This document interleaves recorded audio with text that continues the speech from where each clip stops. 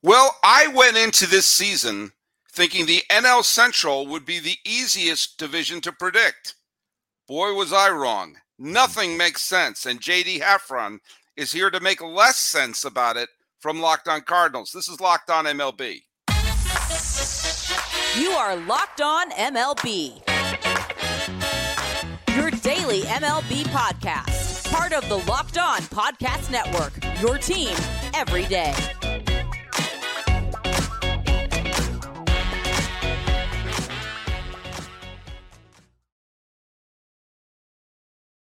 Hello, baseball fans, and welcome to a Locked On MLB, Locked On Cardinals crossover. This is the podcast. We talk about all of Major League Baseball on my show, and on JD's show, they talk about the St. Louis Cardinals. Do not be deceived by my old school Mariners shirt. We are going to be talking about the NL Central today. And that it's weird. That it's weird. Hey, in case you're wondering, I am an Emmy-nominated television producer who has been a baseball podcast for over a decade. It's my fifth season here at the Locked On Podcast Network. And if you're keeping score at home, today's episode is brought to you by Bird Dogs. Go to birddogs.com/LockedOnMLB. They'll throw in a free custom Bird Dogs Yeti-style tumbler with every order. Hey, joining me on the show today for the first time in the regular season. You were on the show in the off season, but you are your first appearance during the regular season. JD Hafron, welcome back to the show. Thank you so much, Sully. I wish I had more positive things to talk about as far as how things are going for the Cardinals, but I'm glad to be here just talking ball with you, buddy. Well, appreciate it, man. Listen to those pipes. By the way, follow us at Locked On MLB Pods on Twitter and Instagram. I'm your pal Sully. I'm at Sully Baseball on Twitter, Sully Baseball Podcast, and Instagram. And JD, where are you? You can find me at JD Sports Radio as well as LO_Cardinals. Either one of those, that will be me responding to you. Okay, before we dive right into the St. Louis Cardinals right now, I do have to bring this up. I think the last time you were on this feed was when we were doing the divisional previews, if I'm not mistaken. Mm-hmm. And at that time, it was March. It was an innocent time. And at that time, I said, the Cardinals look like the only team that are trying. I said, the Cardinals going into this year, I said, the Brewers looked good, but excuse me, I should learn how to use the cough button.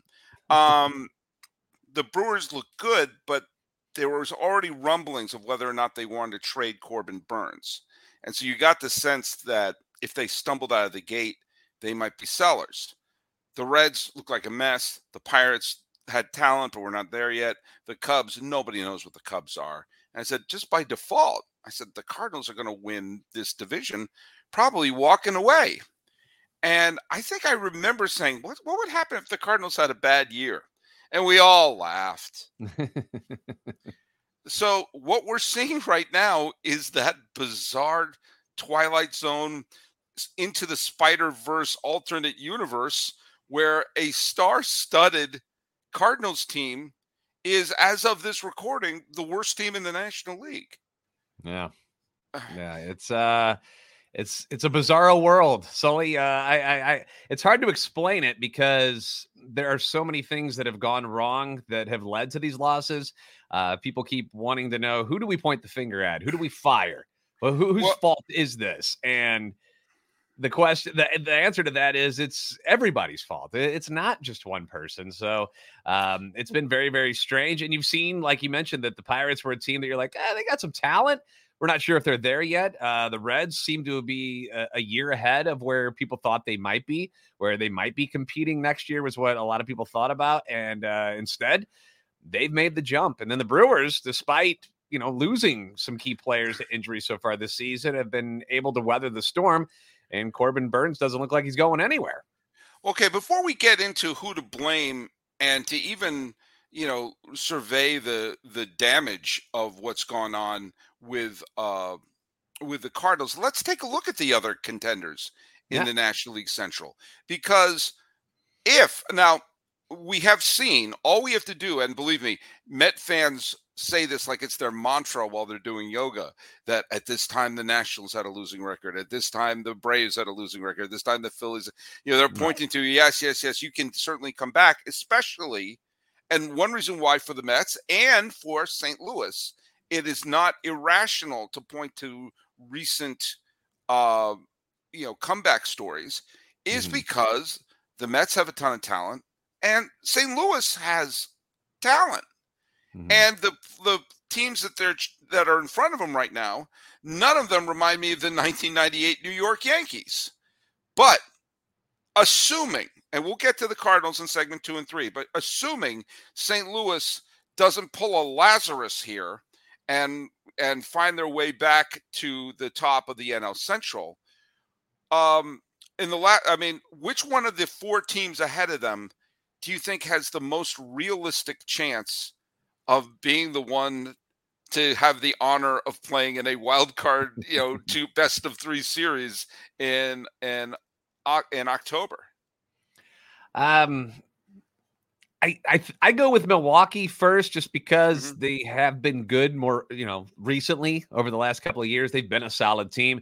And I mentioned that they've been able to get through some of the injuries they've dealt with, obviously with Brandon Woodruff being out. That's a huge blow. I mean, that guy would be an ace on most teams. And for him to not be around, that's tough. But Corbin Burns, after having kind of a slow start, has gotten back to his dominant form. And I just don't know whether or not I can trust Pittsburgh yet, because you've seen them where they took off and then they came crashing back down to earth. Now they're just kind of floating there. The Reds have been, they just keep injecting a new young superstar, it seems, every other week. And they've got a lot of energy and a lot of confidence right now, and you're seeing it, but yet they're still a game below 500 at the time of this recording. So it's not like they're just blowing away the competition. And the guys they are beating seem to be teams that they're not great. The Cardinals, the Royals. I mean, if you want to hang your hat on beating those teams, that's fine. But let's see how they do against Houston. And, when the Yankees were in town in Cincinnati, they came in and wiped the floor with the Reds. So swept them. So got to see them beat good teams before they start getting too excited. Now, I will say in Cincinnati's defense, they did take 2 out of 3 from Los Angeles. They did take 2 out of 3 from the Dodgers. So they haven't all been tomato cans from Missouri that they've been beating up. But yeah, they happened to catch the Royals at their absolute worst, and and then they caught they caught your Cardinals when they were floundering, as opposed to now. Yeah, it's interesting. We are the Reds are going to be facing Houston, and then they'll face Colorado. But then they're going to face the Braves, and they're going to face Baltimore after that. So 3 out of the next 4 teams for Cincinnati are going to be a real test about this recent win streak. And you made a great point that, like, if we had got to this point in a normal year, okay, let's say the Cardinals were on path to win like 90, 91 games. And we looked up and we would see, hey, the Pirates and the Reds are both hanging around 500. That's a nice improvement. We'd be patting them on the head like, good job. You're improving. And the Reds are doing exactly what a team like Cincinnati should do, which is saying, hey, if we got talented players in AAA, bring them up. What is the worst thing? The worst case scenario is the De La Cruzes and everybody get some major league experience. They treat this like extended spring training. Best case scenario is they energize the team and they steal a very winnable National League Central. The same thing with Pittsburgh. When you look at them and go like, hey, under normal circumstances, hey, look at that. They're winning more than they're losing. This is a foundational year. This is kind of like what the Royals did in 2013, where after all those losing seasons, they finally had a winning season, and that kind of led, the foundation. But because the Cardinals found the bottom of the standings, grabbed a shovel, and kept on digging, suddenly, a sub 500 Reds team playing people who I wouldn't know if they were wearing "Hello, my name is" stickers on their uniform are only a game and a half out of first place at this point. Yeah. And calling themselves America's team. Have you seen that? I have. America's team should have a winning record. America's team should have a winning record. That's a little bit of, hey. You beat up on the Royals and the Cardinals. Let's pump the brakes a little bit here. This is not the big red machine again. This is the, by the way, just giving a shout out to another show on the Locked On Podcast Network. Please check out Locked On Cubs. They've been killing it on that show. The shows have been great, very blunt, and very straightforward. And Cub fans, you should be enraged because you play in the biggest market in a team that could print money. You've had a few, it's been, you had the big teardown a couple of years ago, but you brought in some other players, and a 500 team could have images of a division title dancing in your head. And the Cubs are 7 games under 500. It is and I just think it's a disgrace what the Cubs will be, currently are. I have no clue why David Ross is the manager of the Cubs right now. I don't know what they're doing. And if the Pirates, Brewers, or Reds wind up winning the division, the Cubs should be kicking themselves, thinking, we had a shot to steal a division. Yeah. We had a shot to, again, even if it's a weak, 2005 Padre. Remember when the Padres won the division going 82-80 in 2005? That's still a division title. They still won. They still got to play some playoff baseball. And hey, the Cardinals had a similar team that just was over the 500 mark that won the World Series. That's right. That's right. Was it 2006? They won like 80. Was it 84 wins? 83 wins? It was not a great team. No, just got hot at the right time. Yeah, and so, oh man. So anyway, look at that's the state of the National League Central. It's a weird state. Mm-hmm. It is a very weird state. It is Florida weird. That's how weird. Who do you like to take the division? If I'm going Brewers as the safety pick, who's the one team? I kind of like the Pirates.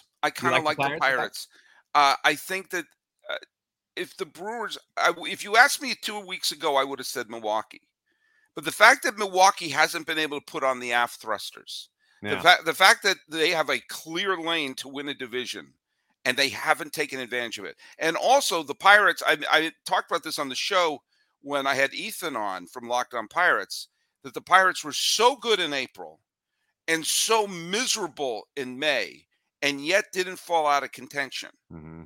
I think there's something psychological, like, okay, in a normal year, you had a nice start, and you may have a shot at 500. Like, oh, wait a minute, we got beaten up, and we're still in first place. We still have a magic number that's being counted down right now. Mm-hmm. I think that in some ways, I'm afraid of the Reds a little bit, in that little bit of, hey, we got nothing to lose. What do we have to lose? Quality. Yeah, it's a why not us moment for them right now. This is a whole division of why not us. Yeah. So I think the Pirates why not us, I trust a little more than the Reds why not us. I think the Brewers are the safe pick, but because the Brewers should be up by 5 at this point. Yeah. And they're not. Yeah. And that makes me worry. And what also makes me worry, we'll get to the next segment in a second, that this is such a weak year for the trade deadline. Yes. That the Brewers might just say, screw it, we'll trade Burns anyway. We can rebuild. But anyway, well, that's something to talk about when we, maybe at a later time. But let me just tell you something, JD, you look really comfortable right now.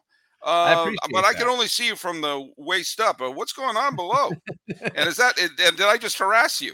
That sounds a little perverted, but that's not what he means, folks. We're actually talking about the shorts that I'm wearing underneath, and we're talking about bird dogs because summer is here, and you want to look your best, but at the same time, you want to be comfortable, okay? You want to be fashionably acceptable when you go do whatever it is you're going to do this summer, whether it is going to baseball games or going golfing or going to lunch or dinner with family members and whatnot. It's nice to have a pair of shorts that you can wear for all of those occasions, and Bird Dogs is absolutely the answer if you're looking for that type of pair of shorts or pants, whichever one you're looking for. They've got the stretch khaki shorts. They're designed to fit slimmer through the thigh and in the leg area to give you that sculpted look that most men are looking for. You don't want the baggy look anymore. That's not in anymore. No. Especially for those of you who have these skinnier legs, they just disappear in baggy shorts. You get the Bird Dogs. they're going to show off the legs that you have down there. And they do the exact thing that the Lululemon brand does, but they fit way better because they aren't made of a stiff, restricting cotton that frankly just doesn't feel all that nice. You don't want to be sitting somewhere and you're just adjusting and moving around. That's not good. It's not a good look. You want to be able to just kind of lean back and enjoy everything that's going on. They use a cloud knit fit fabric that, looks like khaki, but it stretches that way you get that slimmer fit without having to sacrifice any of your movement. One of the great things about it, Sully, I'm sure you've been there. Most men have. Get a little sweaty down below. Not the most comfortable thing in the world. They've got the anti-stink sweat wicking fabric that keeps you cool and dry all day long, no matter what you're doing. I wear them on the golf course. I wear them to dinners and stuff, and you should too. Go to birddogs.com/LockedOnMLB. Enter the promo code LockedOnMLB for a free Yeti-style tumbler, which you can put all sorts of different beverages in, wink, wink, with your order. That's birddogs.com/LockedOnMLB for a free Yeti-style tumbler. You won't want to take your bird dogs off. We promise you. Talking pants with JD Hafron. Well, speaking of pants that are being pulled off, the Cardinals fans have been pantsed by their team. I'm not trying to say this to sound mean by any stretch of the imagination. I have nothing against the Cardinals. I don't know what happened because I look at this team and I see, hey, they brought in Wilson Contreras. Mm-hmm. They still have Goldschmidt. They still have Arenado. They still have a ton of young players who keep coming through every day. There's this parade of young players. You have a rotation of Michaelis, Montgomery, Flaherty, Steven Matz, Jake Woodford, Adam Wainwright. Who am I missing? Jordan Montgomery, I said. Rookie Matthew Liberatore has taken over a spot in the rotation now. Now, do I think this team's going to make people forget about the 1967 Cardinals? No, but that still sounds like a solid team. Yeah, and it's baffling to watch how they lose games each and every day. Wednesday's game, one of the worst of the year. Ridiculous. To be one strike away from winning a game 5-3 at home in front of your fans, and 2-run shot by Yastrzemski ties it up. Yastrzemski hits the home run to tie it. I'm listening to that game live. Yeah. And Yastrzemski hits the home run. And then when they have the stupid runner on base, the automatic runner, there was at no point did I feel like the Cardinals were going to win that game after Yastrzemski. Yeah. It was almost a walk-off game-tying home run on the road. He hit the home run, and you could hear just the crowd deflated. And I was listening to the Giant feed, but I watched the home run, the clip later from the St. Louis TV feed, and the announcer actually said, "I don't believe it." Yeah, he said that a lot this year. Our new announcer, Chip Carey, he's seen some really bad baseball. Well, that is Chip Carey. I was about to say the guy sounds exactly like Chip Carey. Okay, well, there you go. His grandpa they swiped him from the Braves this offseason. I didn't know. So. There you go. Yeah, it's what keeps happening, because if you go and you look at the numbers and the stats and you're like, wait, how is this team so bad? How are they losing so much? And it's just something new every night. There's no consistency. One day you've got the offense showing up. I mean, most times you score 5 runs in a 9-inning game, you expect to probably win that game in Major League Baseball. And, Wednesday, the bullpen falters. When a game where starting pitching is the star, Montgomery had a very good game on Wednesday. Something else happens that gives it away. The offense doesn't show up. They've just never been able to put all 3 aspects of the game, bullpen, offense, starting pitching, together to go on a run to make a difference and to catch up in what's going on here. And the other side of it that's really disturbing, that's really bothered Cardinal fans and myself, is the lack of fundamentals that they have been playing without, because it's all the silly stuff that happens too. The bad defense, bad base running, mistakes, not remembering how many outs there are, stuff that you're not used to seeing a Cardinals team, a veteran Cardinals team. Yeah, they're doing it, and they do it a lot, and it's bizarre. And so a lot of people say this is clearly a leadership problem. The leadership in the clubhouse, now that there is no Yachty or no Pujols from last year, that's the issue, and that Ollie Marmol is the problem, and he's got to go. But thinking that, it makes a lot of sense, and I see why people go to that area and say that's who it is. That's the problem. The manager's not preparing them properly, but yet your president of baseball operations, John Mozeliak, emphatically states how happy he is with the job that Ollie's been doing. Just said it like a week ago. After Wednesday's loss, the Cardinals star players, Paul Goldschmidt, Nolan Arenado, Adam Wainwright, step up and say, this is not Ollie's fault. This is not the coaching staff's fault. It's not them not doing their jobs. It's us. It's only us. We're not executing. Put the blame on us.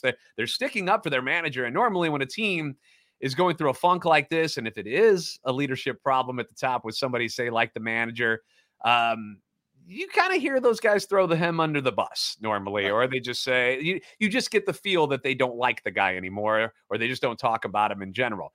And that's not what we're getting, and I don't have an answer to how to fix anything. The simple answer is play better. You've got talent, play better. And Schilt, when he was let go and Marmol came in, we're seeing it wasn't Schilt's fault. But I have nothing against Ollie Marmol. Nothing. Yeah. And I think Schilt did a good job. And I thought Marmol has done, last year they won the division, and if they hold on to that lead in the first game of the Phillies series, I think they probably advance. Yeah. Who knows how far they would have gone. I think they gotta Mozeliak, is that how you pronounce his last name? Yeah, nailed he needs to work out there. I've targeted 3 players that I think he should trade for. One is Randy Arozarena, one is Sandy Alcantara, and the other is Zach Gallen. If he can acquire those 3 players, I think they'll be in good shape. Yeah. And for those of you who don't get that joke, JD, please explain it to my audience. I know the Cardinal fans get that joke. Those are names of players who have gone on to superstardom in other locations after the Cardinals had them and traded them away. So that's why those are a kick in the jewels every time those names are brought up. If Zach Gallen wins the Cy Young, and he's a candidate, I don't think he's the front runner right now, but if he has a dynamic second half, he definitely could. That means in one trade, they could have dealt away 2 Cy Young Award winners. Yeah, unheard of, right? Craziness. Yeah. And it was a situation too where they got desperate. The guy they traded for, Marcell Ozuna, was coming off a monster year with the Marlins, a Gold Glove winner in left field, and which I don't know how he won that because he's not very good defensively, but he won it. He was one of those guys that, it was when they had that meat of the order where it was Stanton, Yelich, and Ozuna. And Ozuna was crazy good when they traded for him. And it was a need for the Cardinals. And I still wonder if that particular trade has made them gun shy about moving any other prospects, because you saw last season there was the discussion about flirting with Juan Soto from the Nationals, and all of Cardinal Nation was like, yeah, let's get some excitement going. And then didn't happen. I thought he was absolutely going to the Cardinals. So did I. Absolutely. But we're talking about trades. We're talking about trading big players. That's going to be a subject for the last segment. But first, we've got to talk about making your bets, and that is where you go to FanDuel. Now, look at FanDuel is the place for all your sports betting, for all the sports you want to bet on. It's the official sports betting partner of the NBA. But do you know what? If you want to go make your bets, now, if you want to make your bets on the Stanley Cup, you're too late. You want to make your bets on the NBA Finals, too late. But lots of other stuff happening up pretty soon. You get great promotions every day. Safe and secure application. You get paid instantly. There's no better place to bet all of your baseball action. Football is coming right around the corner than America's #1 sports book. And visit FanDuel.com/lockedon and get a no-sweat first bet up to $2,500. That's FanDuel.com/lockedon and get a no-sweat first bet for $2,500. FanDuel, it's the official sports betting partner of the National Basketball Association. Here with JD Hafron and my weird sort of Cosell Keith Jackson hybrid that I go in from time to time.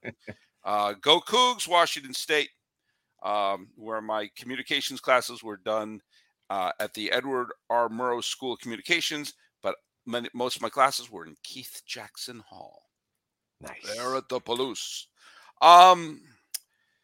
Look at Mozeliak has to be feeling a little bit of the heat on his buttocks. Mm-hmm. If I'm not mistaken, the Cardinals have lost 8 out of their last 9 postseason games. The only game that they've won in the last bunch of years has been during the COVID year, one of the games against San Diego. This is the 10th anniversary of the Cardinals' last pennant. And when you trade away the Arozarenas and the Alcantaras and the Gallons of the world to bring in the Ozunas, to bring in the Goldschmidts, to bring in the Arenados, I can't fault him for not being aggressive. But they haven't worked. Mm-hmm. The players he's traded away have become superstars, and the superstars he's brought in. Now, this is not a fault on Goldschmidt or Arenado, who right. Goldschmidt won the MVP last year. And between you and me, I would have given the MVP to Arenado, but it was a coin toss. You know, I think both had valid reasons. I leaned a little more to Arenado because the great offensive stats and what he brings defensively to the game. But again, it wasn't like I said, Goldschmidt, what are you talking about? You know, it wasn't, I totally got it.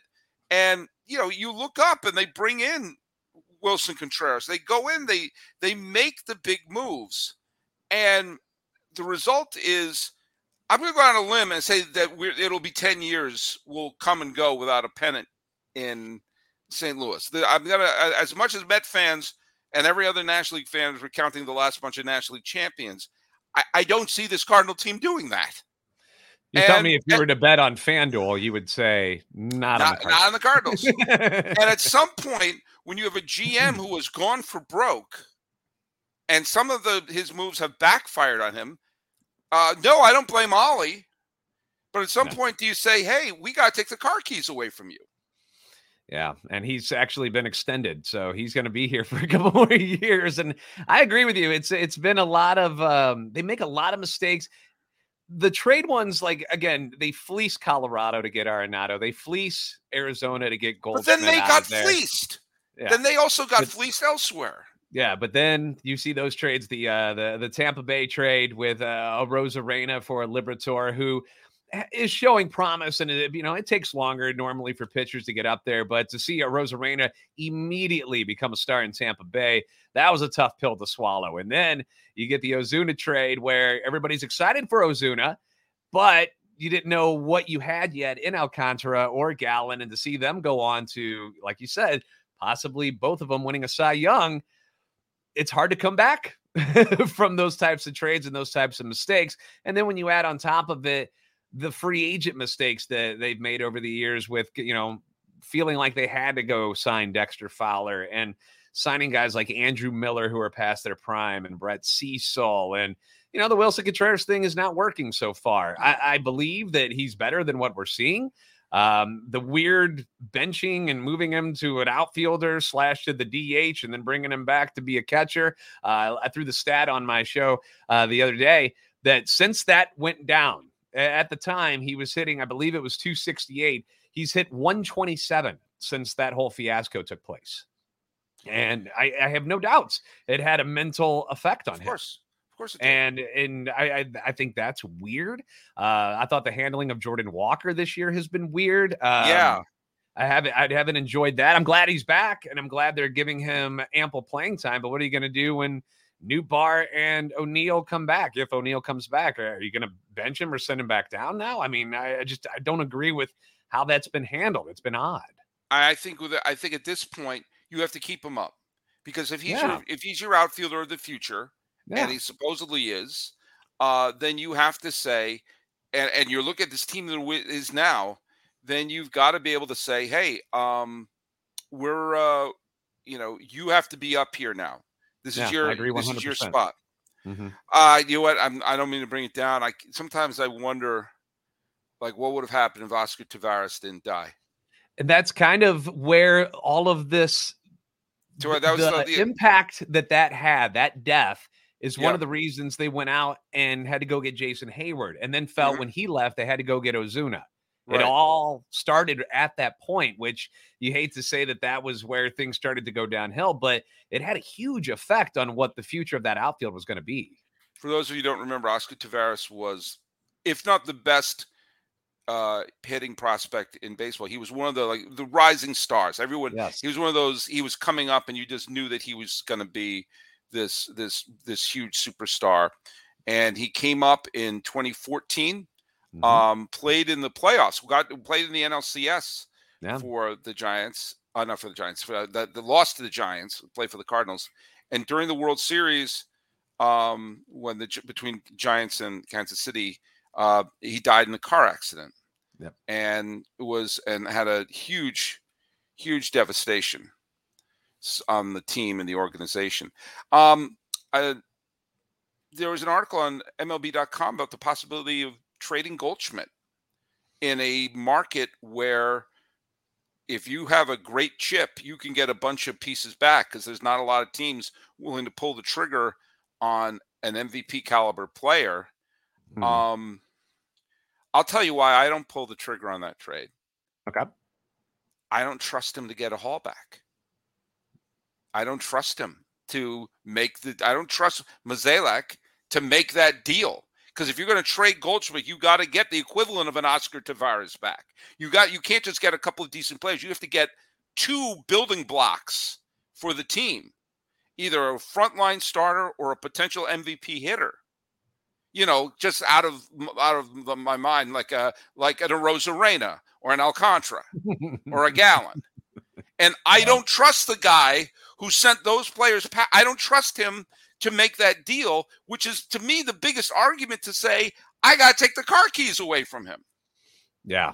And it doesn't feel like a Cardinals move to trade somebody like a Goldschmidt. Very rarely do they trade veteran players that, still are cornerstones of the team away, because normally they're not having bad years, so they don't need to. But they don't do that because they're usually the Cardinals. They're usually good. But it's not. It's just not something that I could see them doing. I think they're more likely to trade expiring contracts. Goldie's still got one more year on his. But what are you going to get for an expiring contract? You're going to get little piddly poo pieces there. Well, if you're not going to keep them anyway, I mean, what would be the worth of somebody like a Jordan Montgomery or a Jack Flaherty at the deadline for a team that's looking for pitching? I mean, if they're going to leave anyway, which is what it all seems like is going to happen with both of them, better to get something than nothing, right? What you could get from them is, if you're going to trade away some of your blue chip prospects, trading away the Montgomery and everything could fill in those spots in the minor leagues. Like, okay, we trade away our big prospect, but that hole is filled in by this deal with Montgomery. Mm-hmm. But that's kind of doing two things at once. They're not going to trade their blue chippers for a big, huge deal. They're not going to make like a Shane Bieber trade when they're on pace to lose 98 games. Right. So then you have to take a look at, well, what can we get for Goldschmidt? And that's when I say, I don't trust this guy to make the deal. So if it's not Marmol's fault, it's somebody's fault. Yeah. I mean, Marmol didn't pick the players, and he's just doing what he can with what he's got. And when you've got guys who are underperforming, it's hard to say it's the manager's fault for not making them feel good about themselves to play better. I find that hard to believe at this level of baseball that that's what's going on. It usually starts in the front office with a guy who's making the decisions to build the team. And when he makes mistakes like he has, I mean, you and I talked about this in the offseason when Sean Murphy was available with Oakland. And Oakland, according to reports, wanted a package of, at the time, the Cardinals' number one pitching prospect, which was Gordon Graceffo, Brendan Donovan, and Lars Nootbaar to get Sean Murphy out of there. And both of us said, okay, take him. Go. Why not? And there was so much blowback from Cardinals fans who were like, you can't make that deal. How dare you even suggest that you could trade somebody like Lars Nootbaar and Brendan Donovan? And I'm like, but who are those guys? Like, you're talking about guys who are just kind of good players. They're not crap, but they're not great. for a premium player at a premium position who is thriving in Atlanta right now and didn't sign some crazy sick contract. He didn't ask for $200 million or anything. They signed him to a really solid contract, something kind of comparable to what you got Contreras on. Contreras, exactly. Who is playing in the outfield 2/3 of the time. And is completely lost at the plate. And you've got 4 more years of this deal. Like and who made the decision to do that? Not Ollie Marmol. Guys up top did that. And so, well, look at JD. Look at I love your show. Your show's a lot of fun now because it's very analytical. It's kind of an autopsy report right now. It's CSI St. Louis right now. But I do hope for your sake things start to turn around. I think as I listed off, there's a lot of talent on the team. And the teams that are in first place are just hovering around 500. So there is still hope, Cardinal fans, which is the main reason why I wouldn't trade Goldschmidt, unless you could get like 2 premier blue chippers back and say, hey, wait, these are 2 pieces we'll have for a long time. Yeah. And that's something I've said too, was that at this point, you got to listen to anything. Because if somebody just comes at you with an offer that just blows you away, I mean, how do you say no at this point? For guys like him and for somebody like maybe like a Tommy Edman or whatever, guys that have a lot of worth to somebody who's trying to make a push for a championship this year and still young, still can play a bunch of different positions. I'm not saying I want to trade these guys, but at the same time, you got to listen, don't you? All right, we got to wrap up this show. I recorded this before I could get people's answer to the trivia question, so I'll repeat the trivia question. That is, Jim Thome, in his 20-something year career, played for the Cleveland Indians. That's what they were called then. The Cleveland Indians, the Philadelphia Phillies, the Minnesota Twins, the Chicago White Sox, the Baltimore Orioles, and the Los Angeles Dodgers. And he played in the postseason with every one of those teams except one. What is the only team? That is a trivia question. First correct answer at Sully Baseball on Twitter or down here in the YouTube comments gets a shout out on the show there. So the one team that Jim Thome played for that he did not play in the postseason with. JD, where can people follow your show? You can find us at LO_Cardinals on Twitter, at JD Sports Radio on Twitter, and wherever you get your podcasts. Follow us at Locked On MLB Pods on Twitter and Instagram. I am your pal Sully at Sully Baseball on Twitter, Sully Baseball Podcast on Instagram. Sorting out the madness of a lost Cardinals season. This has been a Locked On MLB Locked On Cardinals crossover. He's JD Hafron. I'm your friend Paul Francis Sullivan. Please call me Sully.